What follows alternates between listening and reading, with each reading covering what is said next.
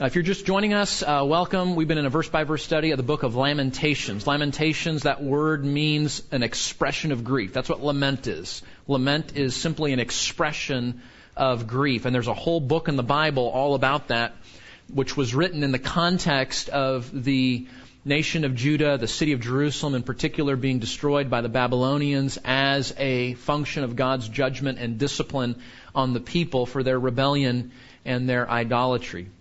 And yet, as we've been working our way through that, we've been learning about lament and grief and God's kindness and faithfulness. And as we're working through, it's bringing up other subjects like how do we think about sadness and how do we think about grief? And so one of the messages I've been wanting to do in this series is to talk with you about the grief stages. Probably all of you have heard about grief stages. It's very, very common in our culture. Greeting cards talk about this. If you've been to a funeral, preachers talk about this. If you Google grief, that's the first thing you're going to find in a Google search is grief stages and information on how to grieve and how you work through those stages. So I want to talk with you today about a biblical evaluation of those grief stages, the background of that, where those come from, and some of the thinking behind that. And then I want to move, as we talk about the grief stages and evaluations, I want to move into what we might think of as a biblical understanding of grief. And a lot of what I'm going to summarize here we've talked about along the way. So hopefully we're moving toward the end of our series, and so I'm trying to just summarize a lot of where we've been, and even with the breaks for Christmas and whatnot, hopefully this will be good review. So grief stages. What do you know about grief stages? Talk to me here. That was your cue, so don't be shy. Grief stages, yes. Yes, grief stages are considered normal.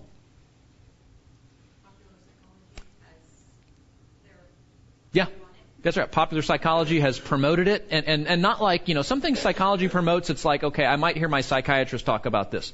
Other things that psychology promotes, it's like you can't watch a sitcom, you can't watch a movie, you can't go online without having this facet of psychology just coloring the whole culture. And grief stages are one of those things that has infiltrated our culture, and it is everywhere. It is normality when we think about grief. Okay? What else do you know? It's also very prevalent in the church. Very prevalent in the church, yeah. We're kind of, the church is kind of the Johnny-come-lately in the culture, right? Well, whatever the culture's talking about, the church will be talking about 5 years later. Whatever's popular in the culture, the church will be doing 10 years later, right? But that's true. So it is normal in even Christian grief ministries to hear about the grief stages and whatnot. So, anything else?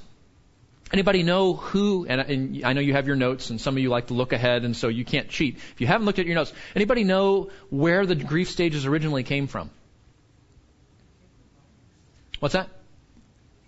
Kubler-Ross. Elizabeth Kubler-Ross, I think she was a Swiss psychiatrist. She moved to the United States in the 50s, and she got involved especially in hospitals and medical facilities where end-of-life issues were prominent. And frankly, if you read her journals and some of her early writings, she was really shocked at the professionalism, the coldness, the clinicism of how the medical practices in those days, at least in the States, were dealing with end-of-life issues. And so she was fascinated with that and really wanted to make a contribution to better the care of terminally ill patients in the United States. And so she began to study people that had received recently a terminal diagnosis. And so as she did research and made observation, hundreds of people, thousands of people, she began to catalog all of that. And then she wrote a book, it's in your notes there, called On Death and Dying. That's the book she wrote in, what's the year? I put it there. 1969, she writes this book, right? And in the book, she writes that as she was observing patients that had recently received a terminally ill, a terminal diagnosis, that those patients tended to respond in certain ways. And as she's looking at how all these people respond, she categorized, she identified 5 different responses that are typical for how people with a terminal diagnosis respond to that diagnosis. And that's where we get the grief stages from. Now, interesting, even when you hear that, And these are the stages that she identified: denial, anger, bargaining, depression, and acceptance. You've heard of some of those in some form or fashion, right? And then, some of them say 4, some of them say 8, but Kubler-Ross, initially it was 5 stages. Now what's interesting is what she was doing, and I'm not a Kubler-Ross scholar, so this is the best as I can understand her writing. What she was simply doing is saying, these are typical ways that people facing end-of-life issues, how they tend to respond. That's what she was doing. But what happened is that book, and especially that section of the book, became so popular that the psychological culture took what she was describing as description, meaning this is what people tend to do, and they turned it into prescription, meaning they said, this is what you must do to grieve. These are the stages you need to walk through. These are the gates of grief normality. And they turned it into a process for mental health. Do you see that? And we're going to talk about this in a minute. Psychology can be very helpful in terms of the observations it makes about all sorts of things in life, right? But where psychology often goes wrong is when they turn observation into instruction. When they say, this is what people tend to do, and then they turn that into, here's what we should do, right? And we'll talk about why that is in a moment. But this is what you typically see today, is this is a grief cycle, right? These are stages that people typically go through. And the way this is usually prescribed is that, if you're going to pop out of your grief healthy and healed, you have to work through all of those stages. And it's very common in modern psychology that if you're going through grief, a therapist or a counselor is going to help you to walk through each of those stages. So for example, if you, let's say, grandma died, or, a death of a child, or, something horrible like that, and you never struggled with denial, that counselor might actually encourage you to work through a season of denial as a means of your mental health. And you're going, that doesn't make any sense to me. I know, it doesn't make any sense to me. But if you're thinking that this is the path of healing and you don't go through all those stages, a counselor doesn't want you to miss out on that, and so they may take you through things that even you're not experiencing. And this is how it typically looks. There's a small version of this in your notes there. Denial, right? The shock of hearing the news, grandma died, I have terminal cancer, the stock market just crashed, and I lost my 401k. Whatever that initial shock is that leads to the initiation of grief. So denial is things like avoiding, confusion, shock, fear. We're not accepting reality. Second would be anger, frustration, irritation, anxiety. This shouldn't be. This isn't right. This isn't fair. Those types of thinking. 3 is bargaining, struggling to find meaning, reaching out to others, telling one story. I'm going to beat this cancer, right? I'm going to do this and that and this treatment, and you're planning and you're strategizing and you're trying to figure out how can I overcome the reality of what I've just heard, is what bargaining is all about. Depression, self-explanatory, right? Being overwhelmed, helpless, hostility, losing hope, and then finally acceptance, where you kind of get to the place where you accept the reality of whatever has happened, and you're sort of moving on.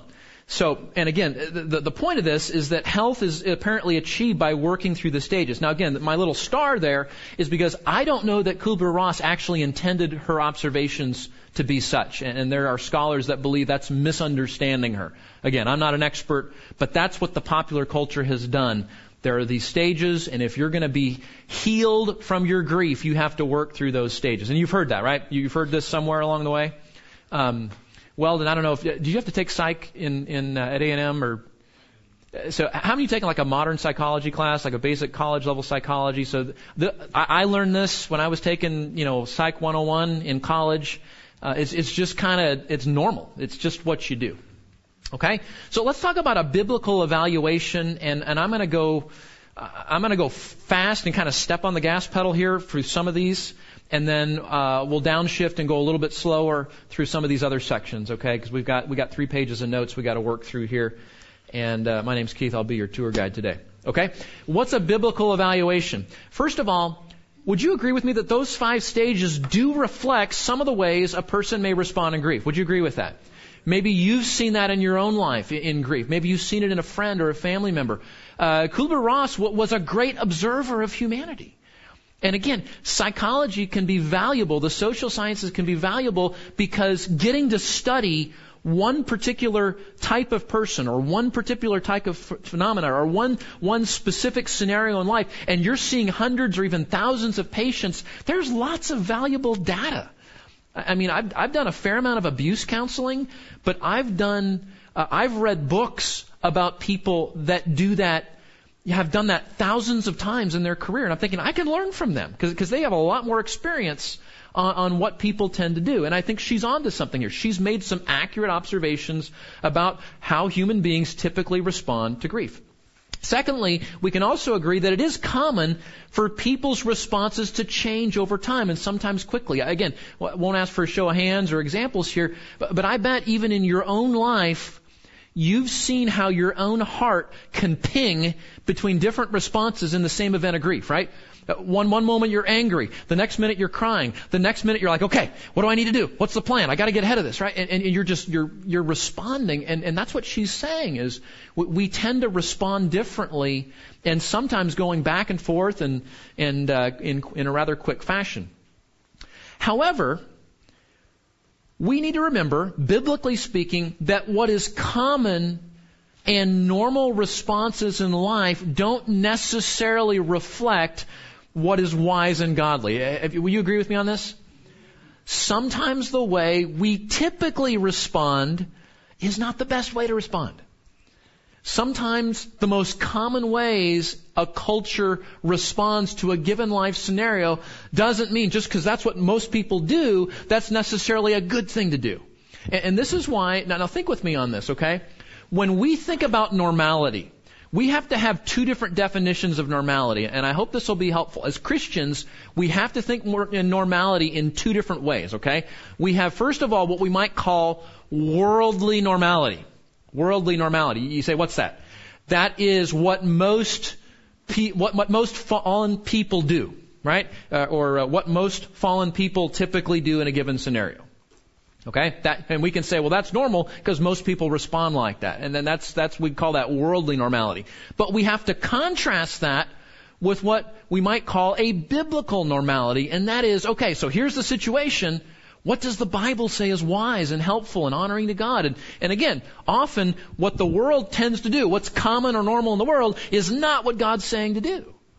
And so we have to make a distinction. And this is one of the ways that psychology and the social sciences and just normal humanity fails. Because often what we do is we say, okay, we're going to go study a whole bunch of people, find out what most people do, and make that the mark of what all people ought to do.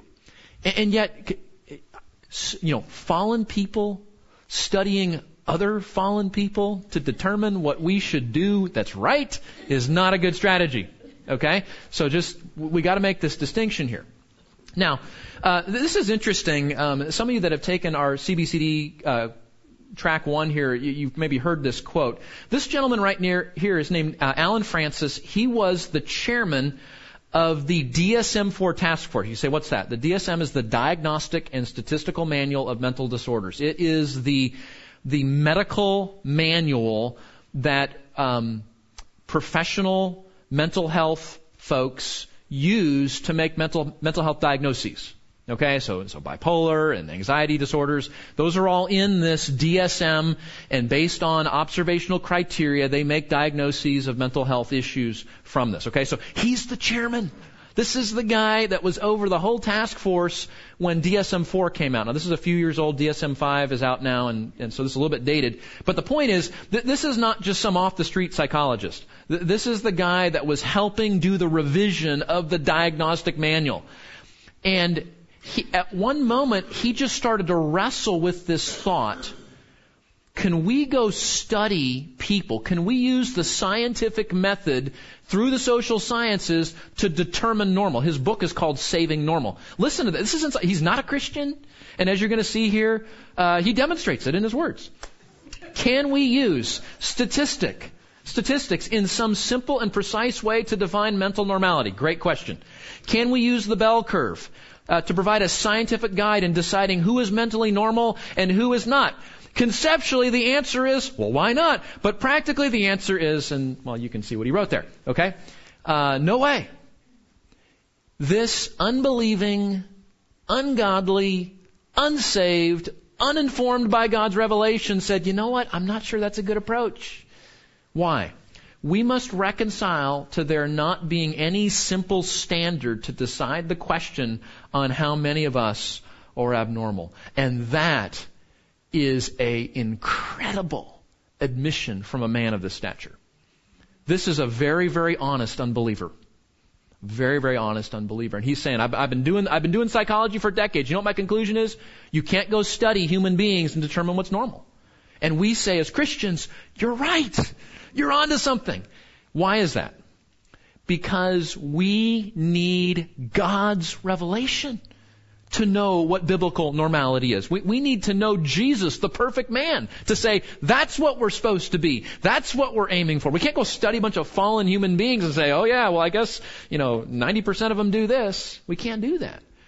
And so he's making a really, really honest and accurate evaluation there. Listen to Jay Adams.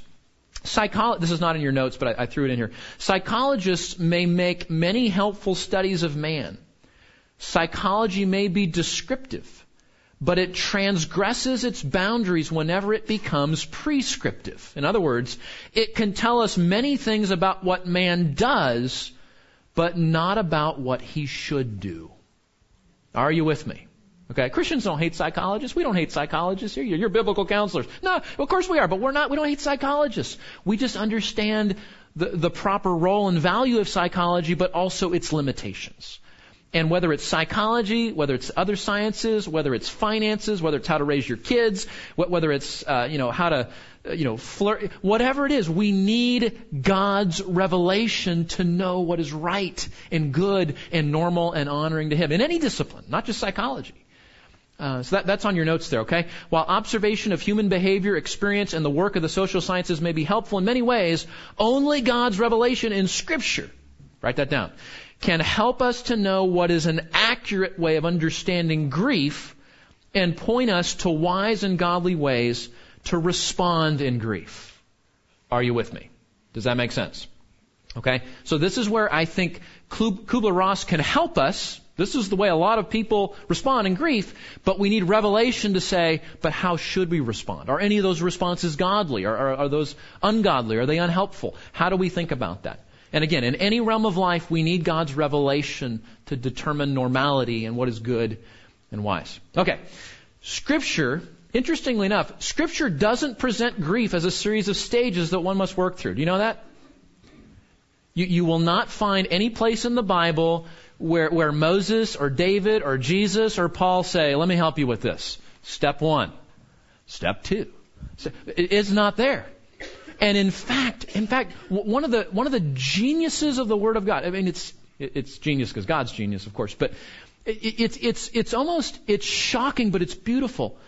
Grief is not as coherent in the Bible as we might expect it to be. It's a little bit messy. You say, why is that? Because grief is messy. Right? When you're grieving, you're not looking for step 1, step 2, step 3. I mean, you're like trying to just pull your thoughts in. And I think the Bible presents how we grieve and how we deal with grief in a way, follow me, that's appropriate for the experience of grief. And I'll show you what I mean here in a minute. Okay? But there's not stages. There's not step 1, step 2, step 3. Secondly, examples of grief in the Bible vary widely, which confirms what we observe in life, right? People experience grief in different ways. Think about that. How many of you have dealt with a death in the family?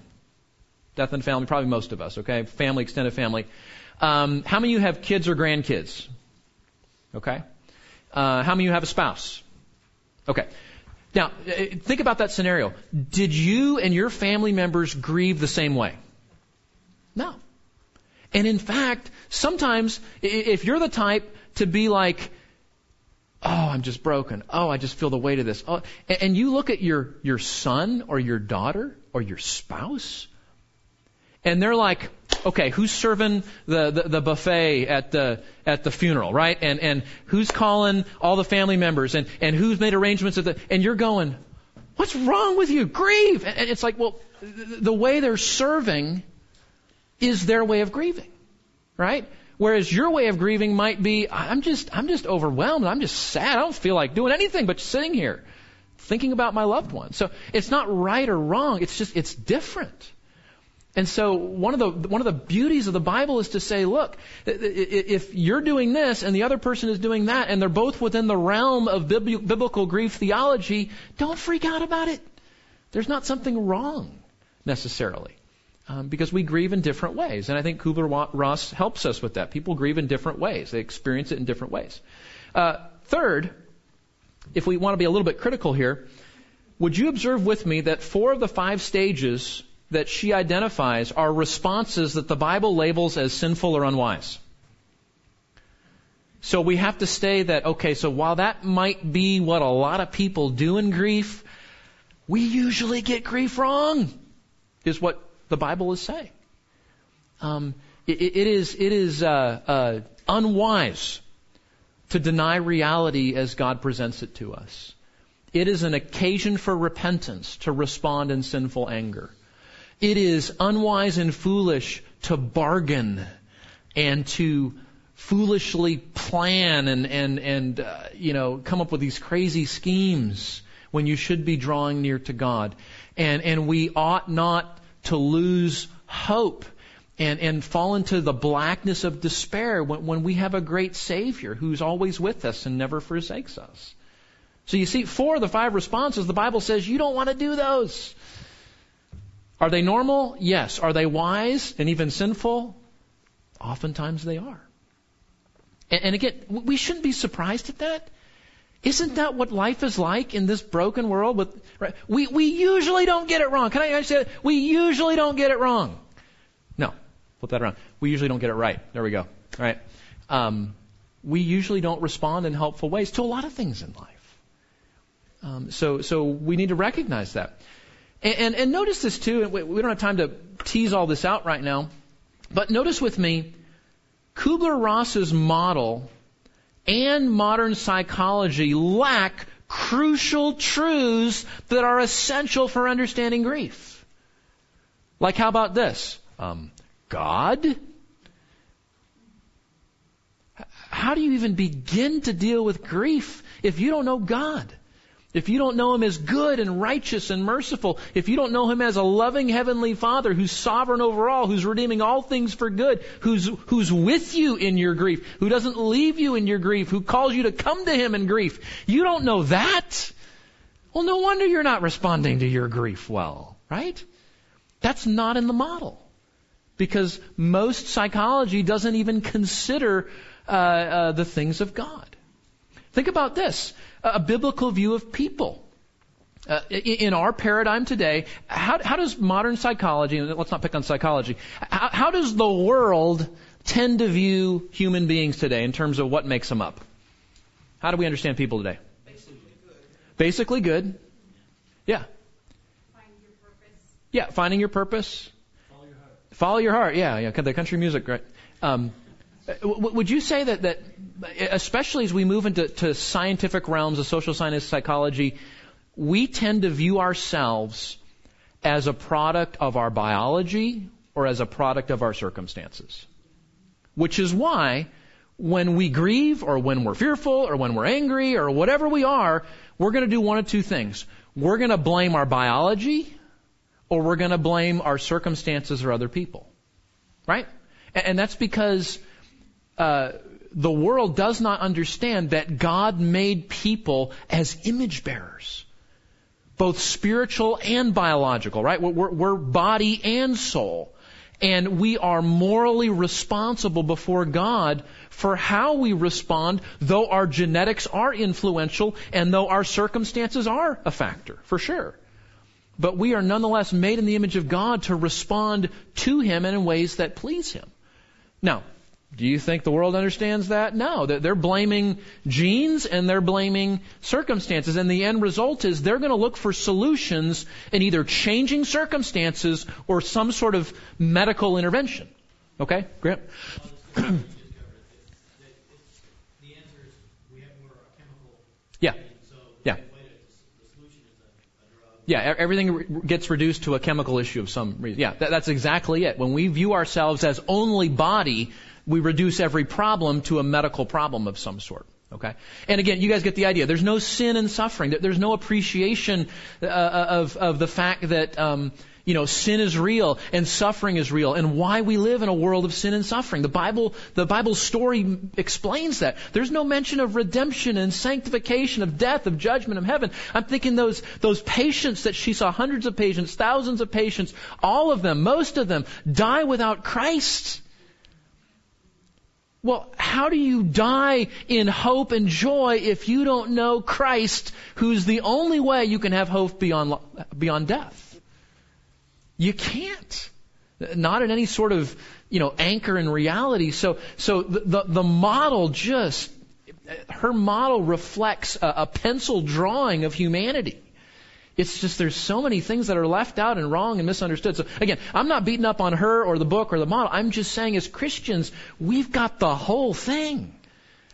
And that's what gives us insight on how we understand grief. Now in the Bible, this is review, so we won't look at this in detail right now, but we've looked before that the Bible actually presents different types of grief.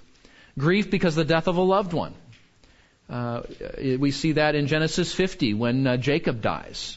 Joseph and his brothers bury their father, and they have a great season of grief. We see a different type of grief in tragedy or sorrow. That's what Lamentations is all about. The Babylonians have invaded. The temple is broken. The city is on fire. Children are dead in the streets. Young men and women are being taken off to Babylon as slaves. And the whole nation is grieving because of tragedy and sorrow.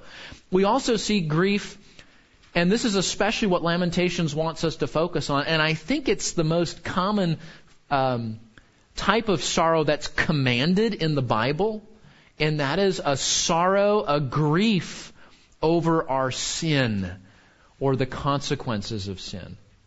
And again, we see that in Lamentations. Now you say, what's the common denominator in the Bible? What ties all of these types of grief together? There's one common denominator: loss. Grief is about loss. And it could be the loss, and notice, it's the loss of something we value, right? So it could be a loved one.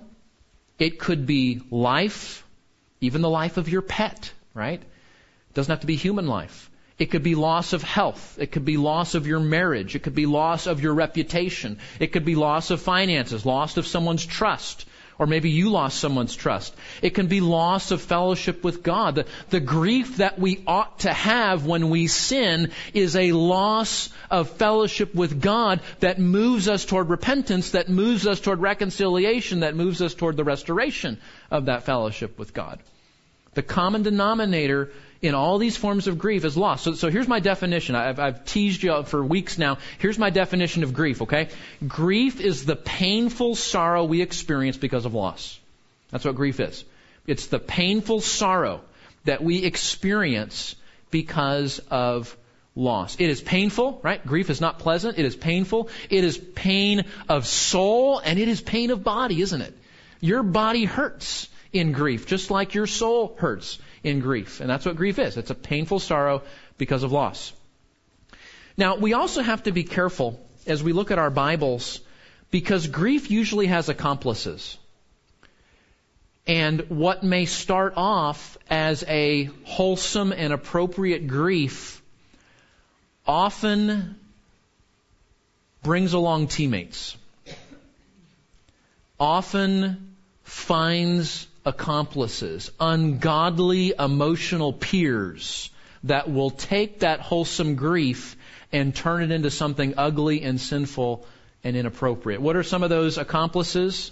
We've talked about them. Depression, despair, hopelessness, denial, guilt, fear, anxiety, anger, withdrawing, foolish actions like making rash financial decisions or turning to addiction or something like that. Even physical realities like sleeplessness, loss of appetite, feeling numb, feeling ill, or flip it around, oversleeping, overeating, right? There's a physical dimension to grief even as our souls are processing all of this. So watch out for it. As you go through grief, as you walk with somebody that goes through grief, look for the ways that Satan is going to take advantage of that sadness and turn it into an occasion for sin and for horrible decisions and even lifelong consequences that can come from a foolish decision made in a moment. Okay, so let's help each other with that. We've also seen, and if you have Lamentations open there, I haven't forgotten about that. If you have Lamentations open, remember, we've seen this. The whole book of Lamentations is a reminder that grief is supposed to be expressed.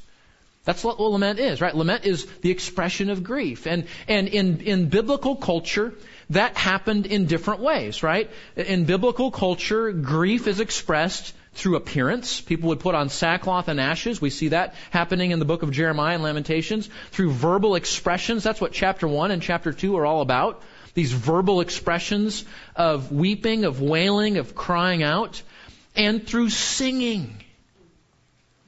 Lamentations, without saying it directly, is saying indirectly, when you're grieving, sing. Because singing is a way that we both express grief, and it's also a way that God helps us in grief. We're going to talk about singing and sadness in the next week or two, okay? But what does that mean? Grief is meant to be expressed. You know what that means? You don't have to pretend to be normal when you're grieving. In fact, in biblical culture, it was such that, you did things with what you wore and what you put on your head where everybody knew you were grieving. So hiding your grief is not something we're supposed to do. Now, our culture grieves differently. You don't have to follow what the Hebrews did. But the point is, expressing grief is normal and even a healthy and good thing to do. You don't have to pretend to be normal when you're grieving. And it's okay to express sorrow.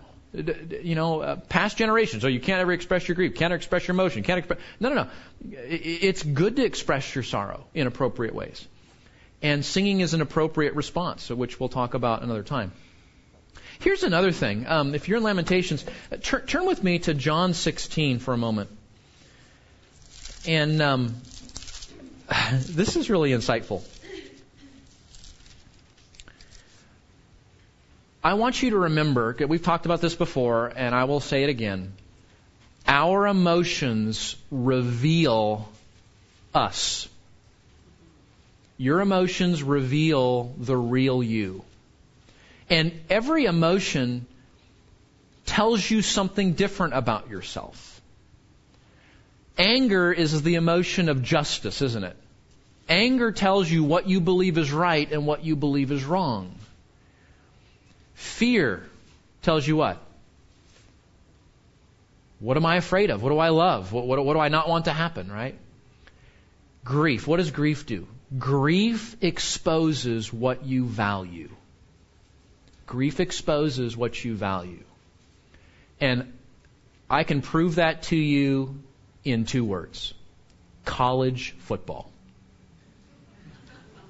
Right? If you love the Aggies, you will rejoice when they win. You will grieve for weeks when they lose. Why? Because you value them. If you're a UT Longhorn fan, no booze. You will rejoice when they win and when the Aggies lose. And you will grieve when the Aggies win and you lose, right? It's that simple, guys. Grief shows you what you value. It reveals your heart. And listen, that's part of what God's doing in grief. He's showing you, I don't care what you say. Your grief shows you what you really put value on. And sometimes that's a good thing. And you go, the reason I am a mess today is I loved Grandma. Or it may be, the reason I'm a mess today is because I love this thing over here that God says isn't really that important. But my grief over my overvaluation of that thing is causing me to be unfaithful in things that God says are more important. You see that? So grief shows you what you value. Look at John chapter 16, Jesus is writing to he's speaking to his disciples here in context. And he's talking about his death and resurrection. And he's just told them, I'm going to go to the cross. And so he says in 20, truly, truly, I say to you, you will weep and lament, but the world will rejoice. You will grieve. You say, wait. So Jesus says, I'm going to go die. I'm going to the cross.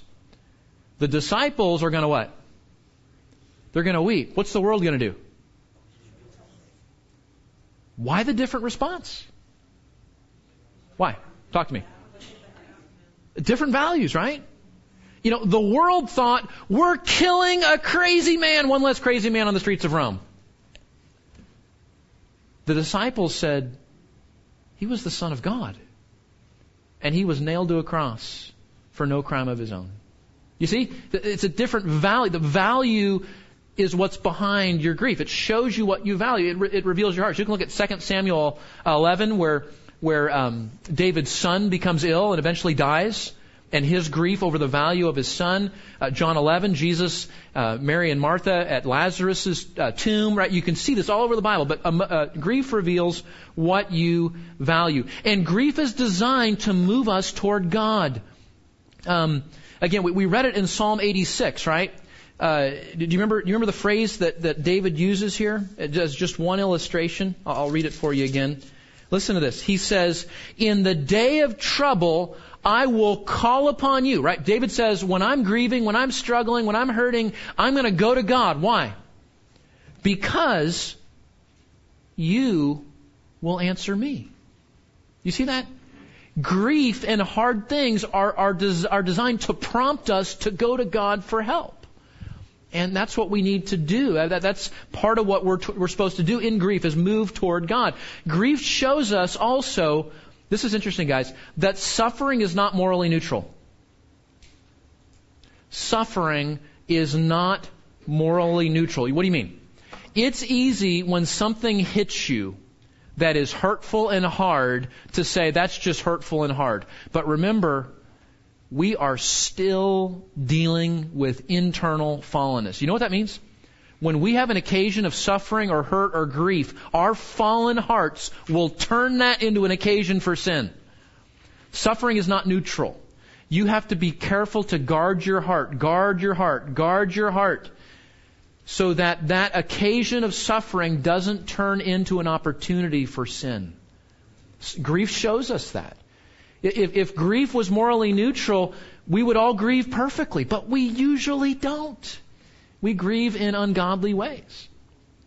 Grief may also be an occasion for both pursuing comfort and practicing repentance. It's interesting, we don't have time to go to Job, but you would think after losing his 10 kids, losing his health, being banished from the city, everybody abandons him except 3 friends that give bad counsel, God would be like, you know what, you've had a pretty hard time here, and I think you need some encouragement. But he doesn't. God goes off on him for 2.5 chapters. Why? Because in the midst of Job's grief, he turned it into an occasion for sin, and God is saying, that's not okay. So God calls him to repentance first, 2.5 chapters, and then encourages him and restores him, right? So remember, grief may be an occasion, that's what we want to do. We see someone grieving, encourage. And that's the right thing to do. That's the right impulse. But don't forget that grief may also be an occasion for repentance if sinful responses have crept in through grief. So what's godly grief? We talked about this before. It's based on God's assessment of reality, not denying it. We've seen that in Lamentations, right?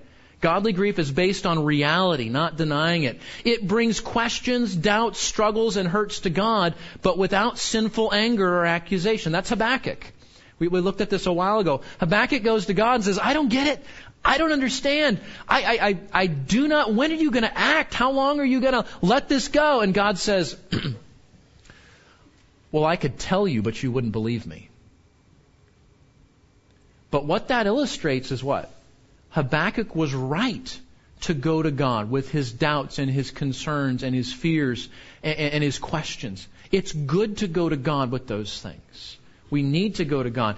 And grief can coexist with a humble confidence and biblical hope which avoids despair and godless depressions. You have it marked down in your Bible there. Just write a little circle around it. This section of Psalm 119,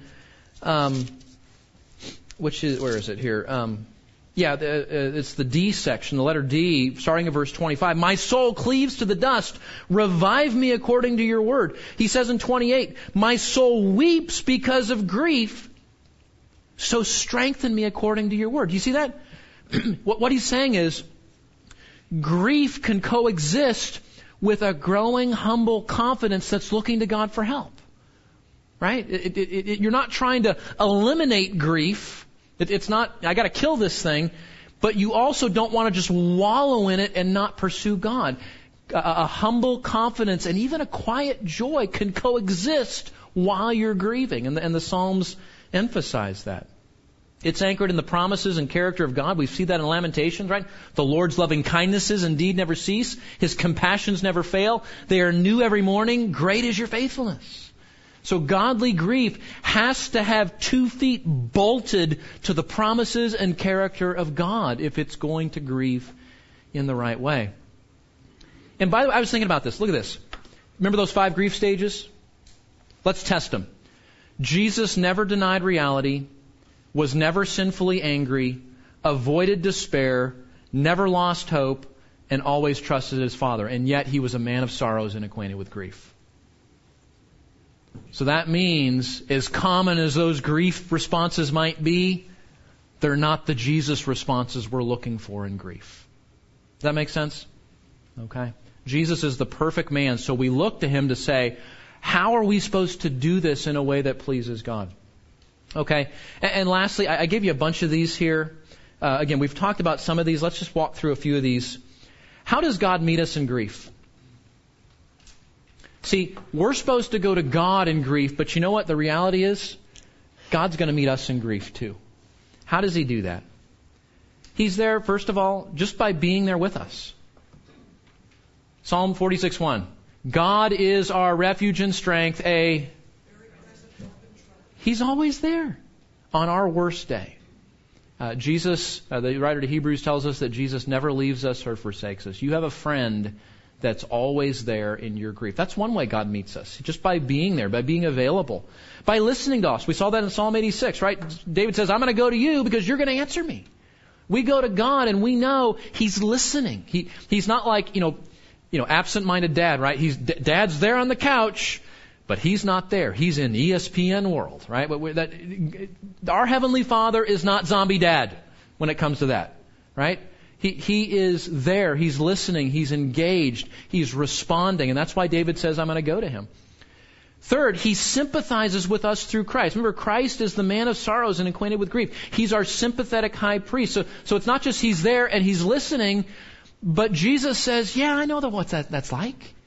I feel for you. I get it. I understand. And then Jesus says, the prophet Isaiah prophesizing this, what?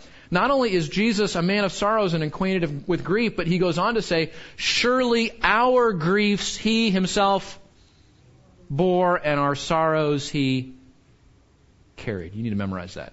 His griefs He bore and our sorrows He carried. So He doesn't just feel for us. He doesn't just listen. He's not just there. He says, can I take that off your shoulders?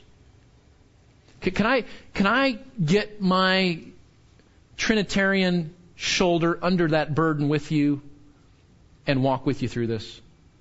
That's what that means. We don't bear this alone.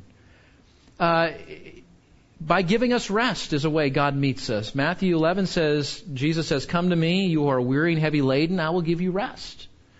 You can't find godly rest in grief in any other place. You can't find it on Amazon. You can't find it by busying yourself. You can't find it in an addiction. You can't find it in spending money. You can't find rest in withdrawing. You can't find rest in sleeping all day long. You can't find rest in planning and micromanaging. You only find rest in grief in Him. So let's go to Him for that. That's how He meets us. He meets us in grief by showing us the extent of His power and grace. We talked about this back in Lamentations. Christ's mercy and grace to help. His power perfected in weakness. He meets us by helping us see the good that we lost was His gift of grace. Remember Job? Remember what Job says? 10 kids, gone. One day. Satan's listening for that blasphemous accusation. What does he hear? Naked I came from my mother's womb. Naked I shall return. The Lord has given, and the Lord has taken away. So I will bless His name. How do you respond when you got 10 graves and your kids standing, in front of you? By believing that every one of those children was an undeserved gift of grace that God gave for a season and then took back in His wisdom and goodness. That's how you meet God. You meet God by recognizing that whatever you lost was a gift of grace from His hand. And in His wisdom and goodness, He gives and He can take away. And we bless His name because it's grace. It's undeserved. We also meet God in grief by reminding us of His character and promises. Lamentations reminds us of that, right? His faithfulness, His loving kindness, His mercy. We've seen that there. Here's another one. And this is getting heavy here, guys, so stay with me. God's going to meet you in grief by reminding you that having Him is more valuable than what was taken away from you. That's the spiritual arithmetic that we have to do in our minds in grief. Listen to Psalm 73. Whom have I in heaven but you? Right? And besides you I have nothing. Besides you I desire nothing on earth. My flesh and my heart may fail. Listen to this. But God is the strength of my heart and my portion forever. What's he saying? If I have God, I have the most important thing I can have. The most valuable thing I can have. God's going to do that in grief. Not to devalue your family member, your friend, your health. Not to devalue what you lost. But to magnify the value of your God.